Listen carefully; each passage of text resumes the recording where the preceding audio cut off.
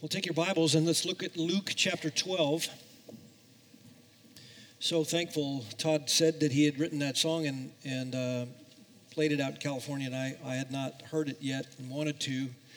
My wife and I had the privilege of spending time with Lance and Beth not too long ago, and you learn a lot about people when they suffer, and one of the things you learn is their theology, obviously.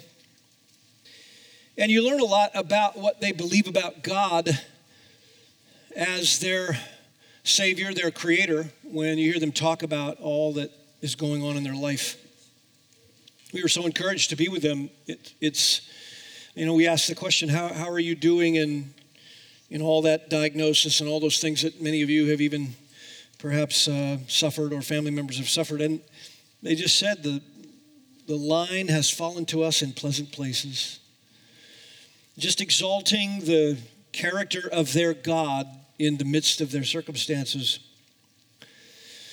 And I wondered about that. If the lost world around us eavesdropped on our daily conversations with other believers, what would they learn about God from us? What would they learn about Him from how we speak of Him in our circumstances? If the world had to get their view of God not from the Scriptures, but from how people speak about Him in the body of Christ, what would they discover about God's character and about His care and His power and His purposes? And if they listened long enough, what would they learn of God's works, if any, on our behalf? Does God do anything for us? Another thing I began to think about, would they see His perfections? Would they see Him as holy by how we speak of Him?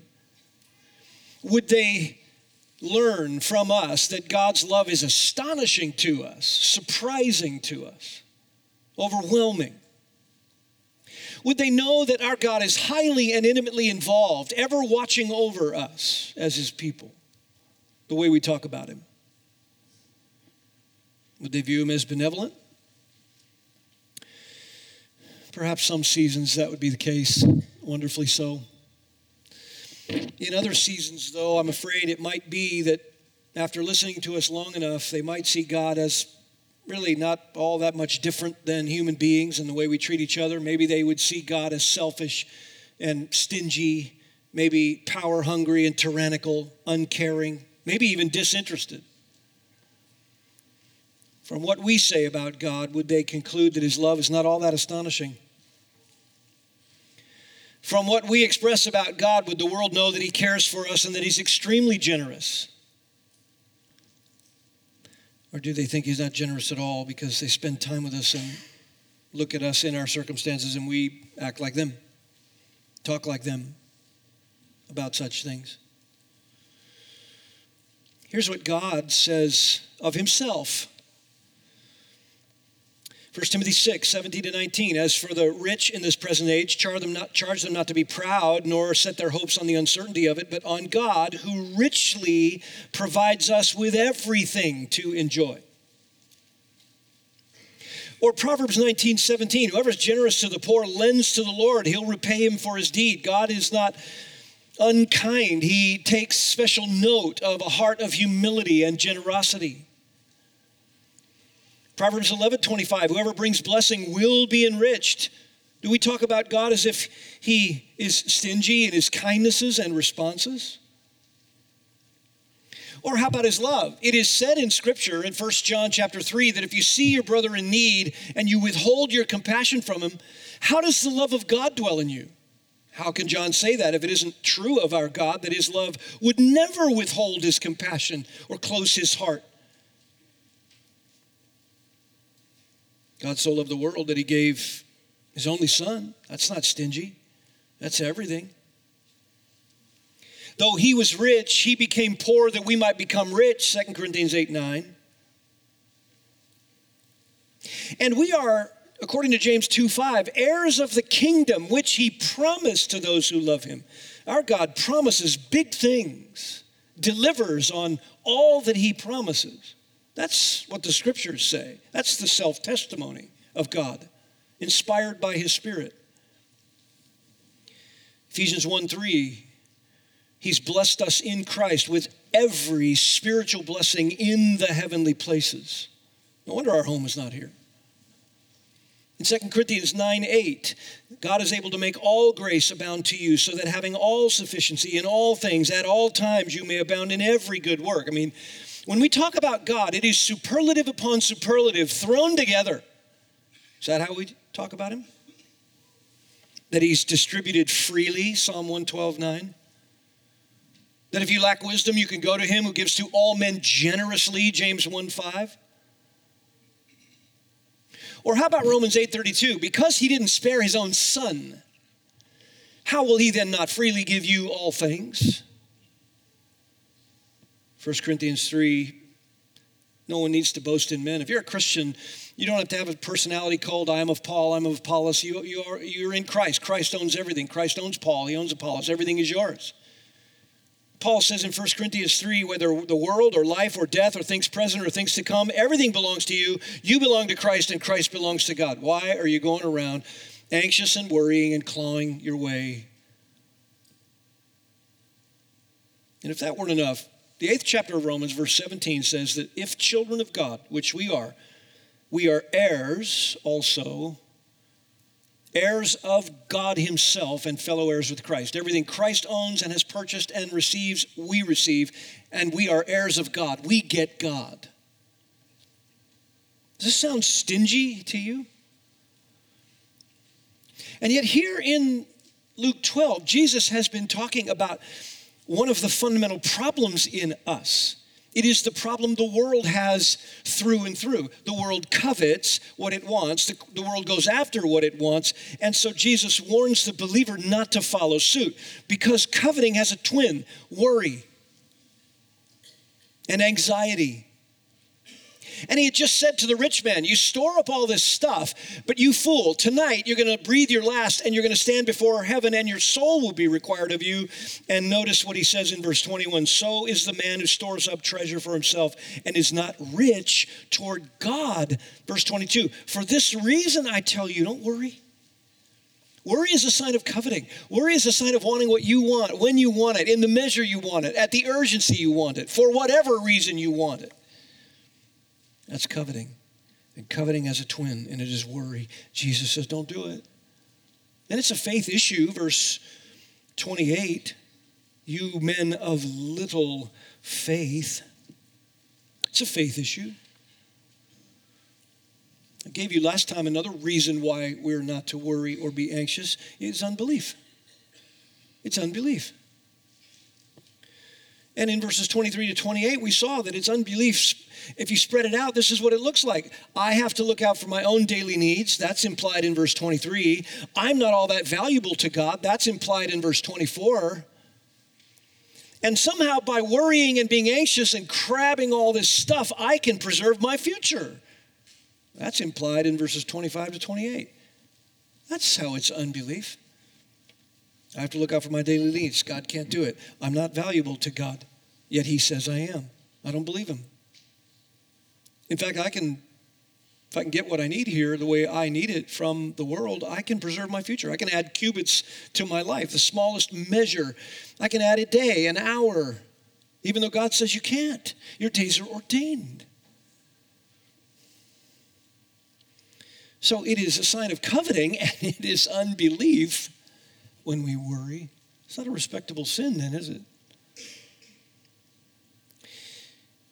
Well, the Lord finishes this section by telling us one more reason you shouldn't covet, and that is because it's worldly. It's worldliness. It's worldliness. Look at verse 29. Don't seek what you're going to eat and what you will drink. Do not keep worrying. For all these things, the nations of the world eagerly seek. All these things the nations of the world eagerly seek. It's a verb that means they deploy everything in their will, everything in their desire, and all their striving and all their energy. That's why I like in this case what the NIV says. The pagan world runs after all these things. That's right. They're running after them. They're going after them. Because the mark of the pagan world around us is that earthly things claim supreme allegiance. It owns them, this need to grab whatever they can for their survival. And the reason should be obvious. They have suppressed their knowledge of God. They've just suppressed it. Whether they believe he exists or not, he's certainly not the God that Jesus describes here, which is supposed to dispel worry. He's not that God, if he exists at all. They've suppressed the truths about him, and they've exalted themselves, so now they must spend their lives chasing the things that make life what it is. They got to chase those things. Who else are they going to get them from? They want meaning. They got to chase after that which will bring meaning and purpose to their life, the reason they exist. They don't believe what God says about the purpose for their existence. They want safety and security, which means food, shelter, clothing, and they want an unending supply of it. They got to run and chase it down. And when you deny God, you are now under Satan. So Satan's going to give you temporary things that keep you enticed, but he'll never deliver on the things the world desperately wants and every human being would love to have. Safety and security, happiness and fulfillment, and even moral freedom, freedom from guilt, real freedom, freedom from the oppression that comes when you don't do what you know is right and you harm other people to get what you want. There's guilt, and they would love to throw that off. There's a shelter from the fallout. They don't want consequences. They look for that. They strive for that. No guilt. They even want to be personally good. It's all self-exalting. It brings further guilt. It never delivers on security and safety. Satan never allows full happiness and fulfillment because he can't bring it. He's a liar from the beginning. So they got to go after it. And Jesus says, look, you shouldn't worry because that's what the world does. The world spends all its waking hours and all of its sleepless nights fretting over these things, and it has no true God who offers to supply it. Why then would Christians who have a God who says he supplies it concern themselves with it? Sin the sin of worry. Be anxious. And so if a group of unbelievers encounter a group of believers who are a worshiping community saying we love our God, and then they listen to what we talk about when we talk about our circumstances, they hear what we say about our God, they watch how we live in response to our circumstances, sometimes they don't see or hear anything different than what they're frantic about. And Jesus says that when our hearts are filled with anxiety and worry, we're thinking and acting just like the world. We view God like they do. He just isn't there. We act in the moment as if he's not there. And if he is there, he's either silent or indifferent, or he's just uncaring and he's cruel and he's at best stingy with his resources. And Jesus says here some things about God that are wonderful, that should dispel worry and anxiety. And they're positive descriptions, but I want to look at them from the other side. I want to look at them from the negative angle. You say, what do you mean? Well, he says positive things about our God, but I want to look at them as though these are the things you deny when you worry. So it's helpful to look at them from the negative angle to see the seriousness of anxiety and worry. In the moment, this is what you deny about God when you are sinfully anxious. This is what you deny about him in the moment. I know you love God. If you're in Christ, I know you love him. I know you want to trust him. I know you want to progress in your Christian life. But in the moment of worry, Jesus makes it plain here that this is what you deny about God in that moment. And we identify 6 characteristics about God here that when we worry, we deny about him. And they roll very quickly. They're all strung together in the statements that he makes. Follow along as I read from verse 29 through verse 24. Do not seek what you'll eat or what you'll drink, or do not keep worrying, for all these things the nations of the world eagerly seek. But your Father knows that you need these things. But seek his kingdom, and these things will be added to you. Do not be afraid, little flock, for your Father has chosen gladly to give you the kingdom. Sell your possessions, give to charity, make yourselves money belts which don't wear out, an unfailing treasure in heaven where no thief comes nor moth destroys. For where your treasure is, there your heart will be also. So the first characteristic about our God that we deny when we worry is we deny God as our Father, our parent, our loving Father. Notice the same command in verse 29 came earlier when Jesus had said, don't worry. I don't want you to worry about your life as to what you eat, nor for the body as what you'll put on, verse 22. Well, verse 29 repeats it in order that he can give these other reasons. Don't keep worrying, verse 29, because, verse 30, all these things are the things the world goes after, but your Father knows that you need them. He gets very personal here. God isn't merely the creator of all human beings, which he is. When Paul went into Mars Hill, the book of Acts, Acts 17, he preached that very thing. He said, look, you guys, you worship an unknown God. I saw an altar that said to an unknown God, what you worship in ignorance, I tell you now who this God is. In him we live and move and have our existence, and he's ordered the times and the habitations of all men. He's not made in these temples. He doesn't dwell in these temples made with hands. He isn't served by human hands as though he needs anything. He gives life and breath and all things. And he made from one every nation of mankind to live on the face of the earth.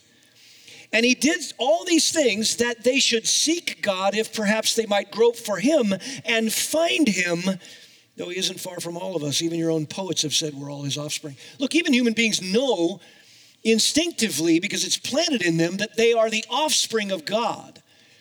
But Jesus says to the Christian, he is more than just your creator. He is your parent.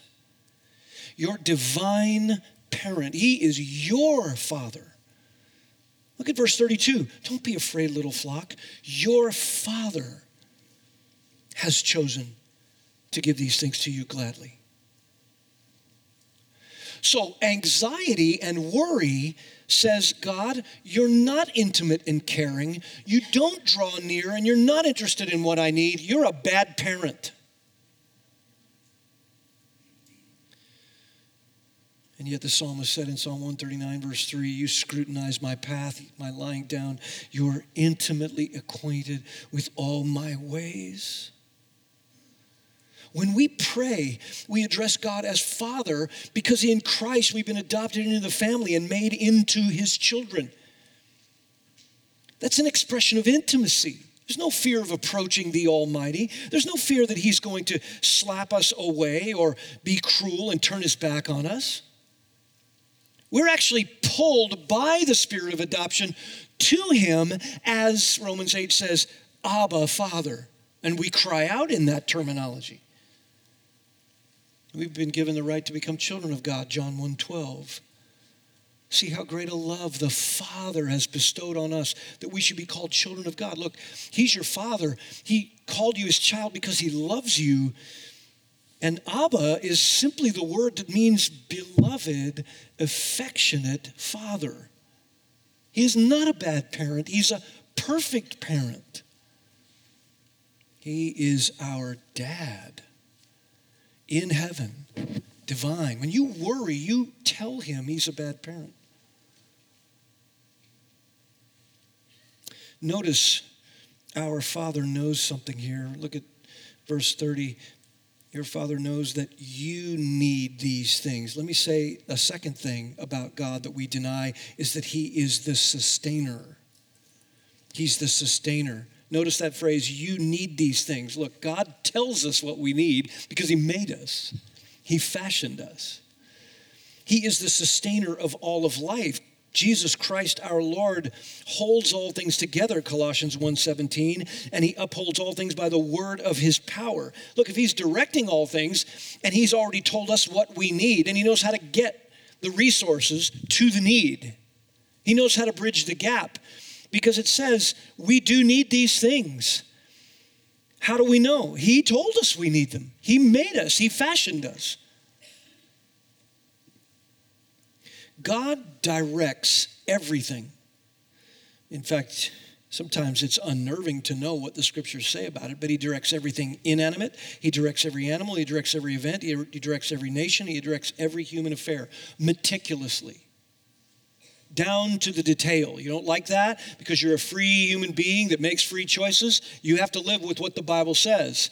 He directs all things, even inanimate things, Job 37 says. Not one sparrow hops on the ground without his intimate knowledge. Your Father knows it, Matthew 10:29. Even if you were throwing a pair of dice, Proverbs 16:33 says you cast the dice, but every result is of the Lord. It's kind of silly then to imagine that you throw dice in some sort of principle of chance. There is no such thing as chance. Chance doesn't exist. Every roll of the die is God's sovereignly. And he directs all nations. I mean, entire empires. Psalm 22:28. Dominion belongs to the Lord. He rules the nations. He determined their appointed time and boundary of their habitation, Acts 17:26. And he makes some great and brings down others, Job 12:23. He enlarges one, leads another away. It is God that directs all that. And he directs every human affair. You order your steps, you plan your ways, but the Lord directs every result. Proverbs 16:9. Look, if God sustains all those things, then when we worry, we're basically saying, well, you fashioned me, but you don't know what I need. In fact, that's a third result here. A third characteristic of God that we deny is his omniscience. That line doesn't just tell us we do need these things as human beings fashioned by God, but it says your Father knows that you need them ahead of time. So we deny not only that he's our Father, we deny that he is sustainer, but we deny that he's omniscient, that he knows exactly what we need. Pagan nations run around trying to get this stuff, and they even sometimes get religious about it. On the hillside in the Sermon on the Mount, Jesus says the Gentile nations, they pray in vain repetitions to their gods because they suppose that they'll be heard for their many words, Matthew 6, verse 7. Don't be like them, Jesus said, for your Father knows what you need before you ask him. Before you even ask him. So that means he knows what today will hold. He knows what it will require. He knows all the billions upon billions of contingencies at work in his universe, and he knows how every one of those things is going to affect you and me every second. He knows what we'll need to be sustained through all of what is going to be happening in our life today. He knows how we're made. He knows me mentally. He knows me physically. He knows me emotionally and spiritually. He also knows the maturity level I'm at any given moment, what I can and cannot handle. And he knows what's going to happen with each decision, the pressures that are upon me to make a decision, the decision I'll make, the needs I'll have in that moment in order to be sustained, cared for, provided for. All the instruction that I need, what I already know, what I don't know, how much I'm going to need before a decision comes upon me. And he knows what I need to bring into his purposes for his glory and my ultimate good, all that is necessary. And even when I pray, the Bible says that my prayers are limited, but God isn't limited. In fact, Romans 8 says that when I pray, Paul just admits it, we don't know what to pray for as we ought. Some of you are really, you've been Christians a long time, your prayers are down pat. Some of you even add King James language to it. And you sound holy when you pray, and everybody listens up. Wow. You can really pray. Did you know it doesn't matter how sophisticated, how scriptural, all that's wonderful, all that may be genuine in your heart, but even that, the Bible admits we do not know what to pray for as we ought. Why? We're limited. But the Spirit of God, Romans 8 says, translates our prayers to God exactly as they need to get to God to meet our need so that he works all things together for our good. So, beloved, when we worry, we deny that God is an intimate parent who's never wrong in his decisions. We deny that he's the sustainer who fashioned us and told us what we need, and we deny that he knows in the moment exactly what we need. We deny it. We act like the world. because the world denies it. The world, the Bible says in Ephesians 2:1, has no hope. They are without God in the world. They are darkened in their understanding, Ephesians 2:12. The unregenerate focus on material things. They even religiously create false gods that are only a reflection of the evil world that they follow.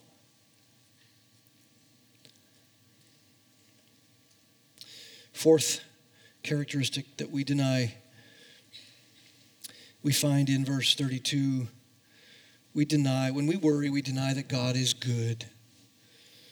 Verse 32, do not be afraid, little flock, for your Father has chosen gladly to give you the kingdom. I love this terminology. We skipped verse 31 for a moment because we want to focus in on this characteristic of God. He is still your Father. We're not to be afraid. We are the little flock. I mean, that's terminology that was given to first century believers who were overseen and shadowed by an empire that could dominate at any minute. Thumb up or thumb down, you're dead. Your church is nothing. You're just a bunch of puny people who are part of a sect and we don't like you. You ever feel that way in our culture increasingly? We're the little flock, God's little flock in the midst of a wide world with pursuits for happiness. The world just searches for it. All the world runs after it, worries about it, anxious over it. And we're the little flock in the midst. And he says, don't be afraid, little flock. Why? Because your parent, your divine parent, God your Father, has gladly chosen to give you the kingdom. Your Father has chosen gladly. The verb means to take the greatest pleasure in. He takes the greatest pleasure in getting us all the way to the eternal things he's promised in his kingdom. All of its riches in righteousness, all of its peace, all of its joy. Heirs of God himself. It is yours. God is not stingy. He is good. Look, when you worry, you deny that he's good. You think, well, he might get us to the kingdom and he might be willing to give it to us. Look, if he gave you his son and didn't spare him, he'll freely give you all things in Christ. And here, clearly,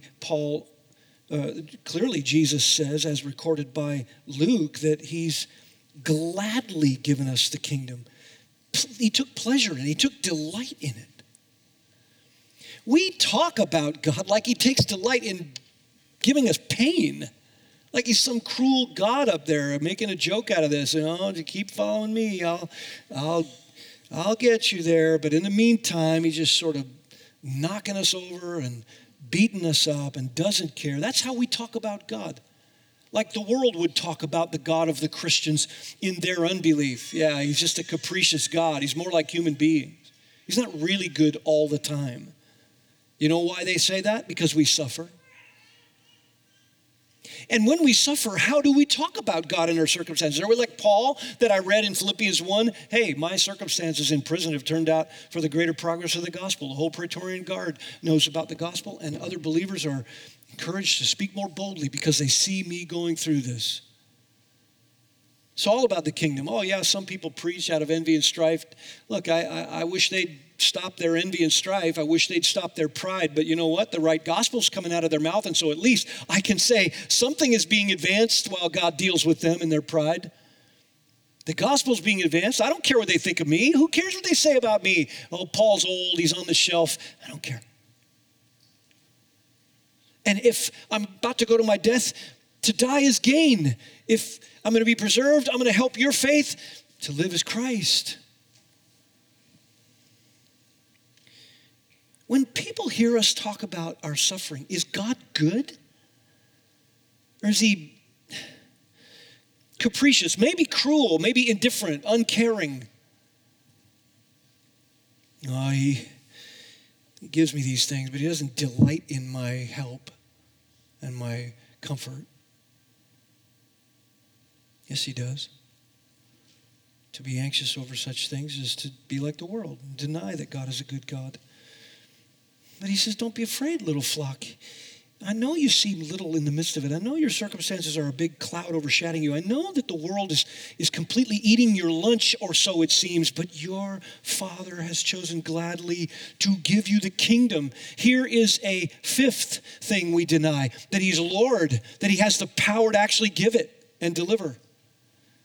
When we worry, we deny God as Lord. He's chosen with pleasure to give us the kingdom. He's not only good, but he's powerful. As one commentator said, he's omniscient, he's almighty, and he's full of love, especially for his children. He will always act accordingly. And knowing that and trusting him, all worry and suspense will disappear. End quote. That's right. When we talk about God, do we talk about, hey, I'm on the way to the kingdom. I'm interested in using everything here for the advancement of the kingdom.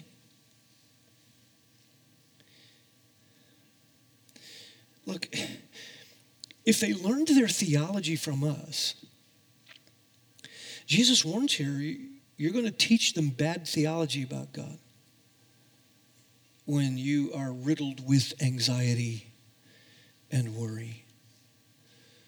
Your God is a Father who loves you. Your God is not stingy. He sustains you. He tells us what we need. And your God knows before you even ask. Before you even bring a prayer that's limited, he knows. He wants you to bring it, but he knows. And what you have now is all you need now, and tomorrow you'll have what you need tomorrow. In fact, the next moment from now, if he gives you something different, it is because he knows. And if you don't have it, you don't need it for that moment. All you need is him governing your life. And all worry should go because he's good and he does have the resources to get us there. It's not as though he promised us the kingdom and said, get there on your own. He promised it and he's sustaining us all the way until he can deliver on it, and he will deliver on it. This is what Jesus is saying. To worry is to say, no, he won't. He's a liar. And what's the point? If I don't have what I need here and now the way I want it, what's the point in waiting for that? We already saw that. You're a fool. Tonight your soul could be required of you. Then what? Where will all your worry and anxiety get you?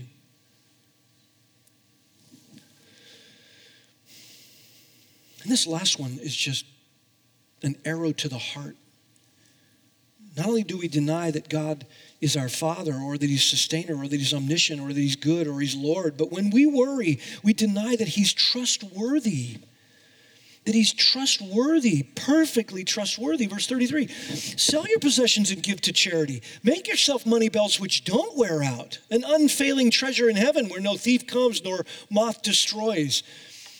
By the way, this isn't some socialistic order or command. He's saying, like he did to the rich young ruler, whatever is in your way, bringing about anxiety and worry, and therefore the denial of your God in the moment, give it to the Lord. Offer it up to him. Say, Lord, take it. Remove whatever you want to remove. Use whatever you want to use. It's all yours. I hang on to none of it. In fact, especially if it gets in the way of my heart and you. If I give the world a wrong impression of God because I'm running around worrying, take whatever it is I worry about and don't give it to me. Keep it from me. It's yours. It's on the altar. There it is. I own none of it. Take it. Whatever you want to take. And whatever you don't take, help me to use it for you, for the advancement of the kingdom. Isn't that what he says in verse 31? Don't seek these other things. Seek his kingdom. And all these other things take care of themselves. Why is that? Because your perspective changes. You have resources. You have talent. You have intelligence. You have ability. You have openings, doors that are open. You have opportunities. You have something that you can use for God, something that you can think about with regard to gospel influence. Some indirect extension of your life can influence somebody else to help them grow in Christ and therefore be a chain reaction for the gospel somewhere else. Use it for the Lord. Because anything else is just arrogance and unbelief and worldliness. James 4 says, man, if you say, I want to go here and do this and make some money and make some profit, hey, if the Lord wills, I'll do that. If the Lord doesn't will, I mean, it's his. You take it, Lord. It's not mine. I'm not building barns with my name on them. I don't care about that. I just want to be generous like you're generous. I want to give like you give. I want to offer my life as you asked me to offer my life, as you gave your life to me. Beloved, worry and anxiety is not a respectable sin. It's a denial in the moment of the very God we worship and praise. And we say he's not trustworthy. Man, if something's in the way. Look, back then, food was hard to come by. Water was even hard to come by for some. It was pretty impoverished in some circles. The gap between resources and none was huge. And right in the middle of that, Jesus says, look, whatever's in your way, even if it were possessions, get rid of that stuff. This isn't socialism. Take it and offer it to God. Say, Lord, use it for whatever you want. Somebody wants it, they can have it. Somebody wants to take it, they can take it. Somebody wants to be useful, and I have resources that can make them more useful. Extend me, stretch me, spend me for the sake of souls and eternal value. You work a secular job, and you do it with all your might as unto Christ. He's the rewarder. And you just say, Lord, make it lavish and spend me for that. Don't stockpile it, sit in the corner. You know why? Because what you worry about, that's what you worship. Don't believe me? Verse 34, where your treasure is, there your heart will be also. What you worry about is something you're bowing down to. It's an idol. What you're anxious over is an idolatry you're bowing down to, and you may have added it to Christ where he's at in your heart of hearts, and yet your heart has Christ there, and you bow down to Christ, but you add a bunch of other little things you worry about. We do that, don't we? Gosh, we do that. And in the moment, we deny this wonderful reality that we have a Heavenly Father who's promised us the kingdom, delighted in giving it to us. He didn't save us to give us nothing. He saved us to be an heir of him and a fellow heir with Christ. If God were stingy with us, that would mean he was stingy with his son, and he wasn't stingy with his son. He highly exalted him. Our life is hidden with Christ, Colossians chapter 3 says. And we ought to seek things above, not the things on the earth. That's what this means. That's what that passage means. Right here, Jesus explains it. He knows you have need of these things. Pray about them. Leave it with him. Whatever you have from him in the moment. Your circumstances, you may not figure out how he's going to use them, but he will. He's not stingy. He's generous. And he delights to take you in that circumstance and bring about greater gospel influence until he actually gives you the whole deal. The kingdom. Promote the kingdom. Promote righteousness. Promote peace. Promote joy. Let your life and its usefulness promote gospel and souls and the advancement of the church and the purity of the body of Christ and the discipleship of other believers and resources used for that, for the raising up and sending of people to do special, unique things for God that he wants them to do. What part do you want to play in all that? That's how you store up treasure in heaven and make a money belt that doesn't wear out. It's eternal things.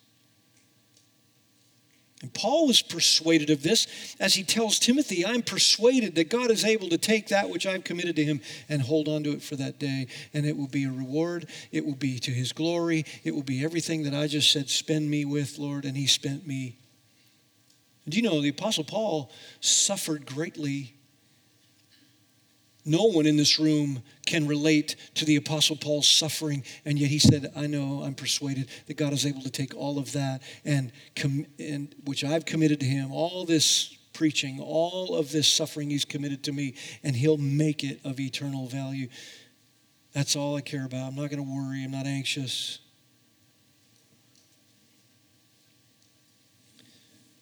David praised God in Psalm 34 and said, taste and see that the Lord is good. How blessed are those who take refuge in him. Seek first the kingdom of God. Use everything for the advancement of what God is doing. And be grateful what you have, and be grateful for what you don't have. Thank him for it, because he is your Father. He's not a bad parent. He fashioned us into those that need things. He already knows what we need. He's omniscient, and he sustains. And he's good. Man, when unbelievers hear you talk about your circumstances, would they know God is good, lavishly good, always good?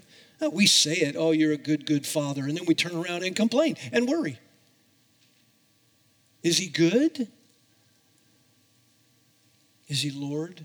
Can he bring about the kingdom? Does he have the resources to make this promise and bring it about? Worry denies that. Is he trustworthy? Is there real treasure in heaven when we do those things for him and we don't worry? Does it really produce treasure in heaven? Jesus said so. And Jesus is the treasure from heaven. When Paul spoke to the Philippians, he gave us no wiggle room. He said in Philippians 4:6, be anxious for, you finish it. Did you say nothing? Or did you sneak something in there? There's no exception clause. Be anxious for nothing. Isn't it marvelous, the God we serve? And you know how gracious he is? Because how many times a day do we worry and have anxiety? How many times a day? We fail him in this, and he's so patient. This is our parent. This is our divine parent, our Father. Little flock, don't you know he's delighted in giving you the kingdom? Let's seek first that, and everything else falls into place. Let's pray. Lord, we know that what we worry about is what we're in the moment worshiping. How sad. We look upon pagan nations and all their idolatry, and we feel pity, and yet we don't pity our own hearts. When we add earthly trinkets and idols to which we bow down, we add them to our hearts where you should have exclusive rule and praise and adoration. Please forgive us for worry and anxiety. Please forgive us for, in the moment, denying that you are these wonderful things. Please forgive us. You're so patient with our stubborn hearts. And Lord, move upon our stubbornness. Help us to break through these things. And whatever we face, may we not worry. And when unbelievers hear us talk about you, may we give them right theology, a right view of you. May they hear our gratitude for a loving Father who sustains us, who knows all things, who's good, who is powerful, Lord of the universe, and who's utterly trustworthy. Dispel our anxiety in these truths by faith. We ask it for your sake.